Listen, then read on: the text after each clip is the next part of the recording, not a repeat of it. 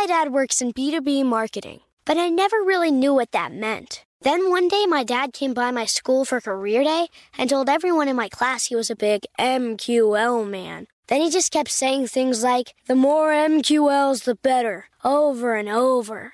My friends still laugh at me to this day. I think it means marketing qualified lead. One thing's for sure, I'll be known as the MQL man's kid for the rest of my days. Why couldn't you just be a fireman or a lawyer? Why? You ruined my life, Dad. Not everyone gets B2B, but LinkedIn has the people who do. And with ads on LinkedIn, you'll be able to reach people based on job title, industry, likelihood to buy, and more. Start converting your B2B audience into high-quality leads today. We'll even give you a $100 credit on your next ad campaign. Go to linkedin.com/customer to claim your credit. That's linkedin.com/customer. Terms and conditions apply. LinkedIn, the place to be, to be. Welcome to Before Breakfast, a production of iHeartRadio. Good morning. This is Laura. Welcome to the Before Breakfast podcast. Today's tip is to aim for pastimes, not passing time. In other words, use your leisure time for hobbies you love, rather than passive activities like watching TV, scrolling social media, or the internet, which just fill the time. Time passes while you're watching TV or looking at your friends' postings on social media. And you may not feel bored or restless while doing these things. But a few hours later, it's like they never happened. You haven't had new ideas or maybe emotions. Nothing is that different in your life because of that time. So instead of just passing the time, develop pastimes. Active hobbies that you enjoy pursuing in your leisure time. It might be knitting, or playing cards, cooking, playing pickleball, reading, writing poetry, woodworking. Of course, at its linguistic roots, a pastime is an activity that, you guessed it, passes the time. But a pastime is really more than just that. You build your knowledge and skills. And maybe you even have something tangible to show for your time, like mittens you knitted, or a warming stew that you made. These hobbies tend to be more satisfying than passive leisure, at least if you look at surveys of moment-by-moment happiness. They often allow for flow, that happy state of absorption where time seems to stand still. They are also, interestingly, the things people often claim to have no time for. This is rarely actually true. Anyone who looks at a Facebook account has time to read, even on the same device, if you use the Kindle app to read ebooks or something like that. Time spent channel surfing could be spent doing a crossword puzzle or a jigsaw puzzle. I would even say that time spent picking up stuff that will just come out again the next morning is quite possibly wasted, and less satisfying than scrapbooking or painting landscapes.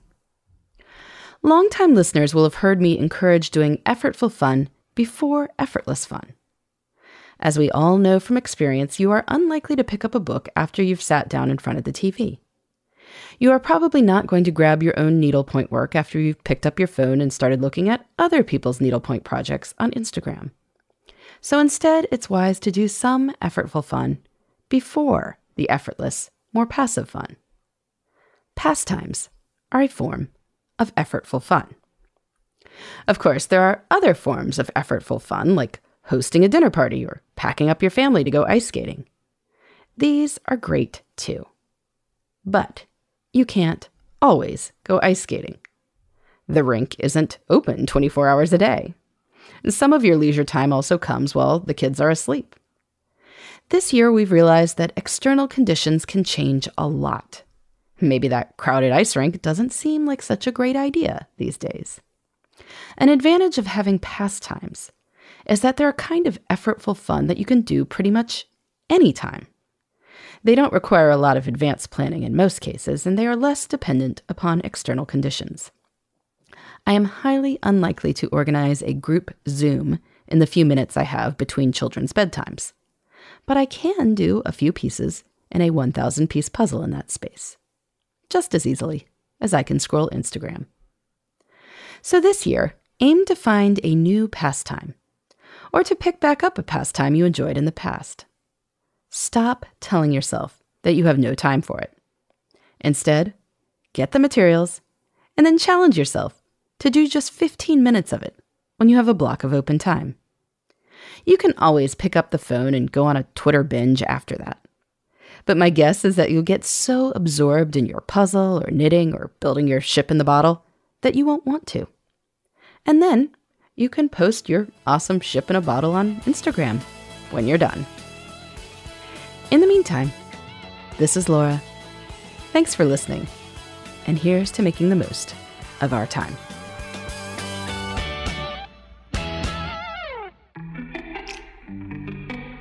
Hey everybody, I'd love to hear from you. You can send me your tips, your questions, or anything else. Just connect with me on Twitter, Facebook, and Instagram at Before Breakfast Pod. That's BE, the number 4, then breakfast, POD. You can also shoot me an email at beforebreakfastpodcast@iheartmedia.com. That Before Breakfast is spelled out with all the letters. Thanks so much. I look forward to staying in touch.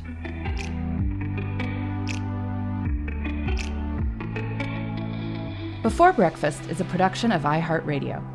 For more podcasts from iHeartRadio, visit the iHeartRadio app, Apple Podcasts, or wherever you listen to your favorite shows.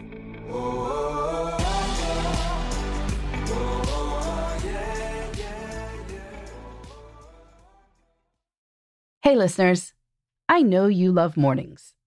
And with nearly 300 beaches in Puerto Rico, each one is a reason to wake up early and catch a picture-perfect sunrise. Puerto Rico has nearly 300 miles of coastline, and the island's diverse geography offers everything from secluded coves with white sand and crystalline water to stunning black sand beaches and beaches perfect for water sports. No passport required for U.S. citizens and permanent residents. Learn more and plan your trip at discoverpuertorico.com.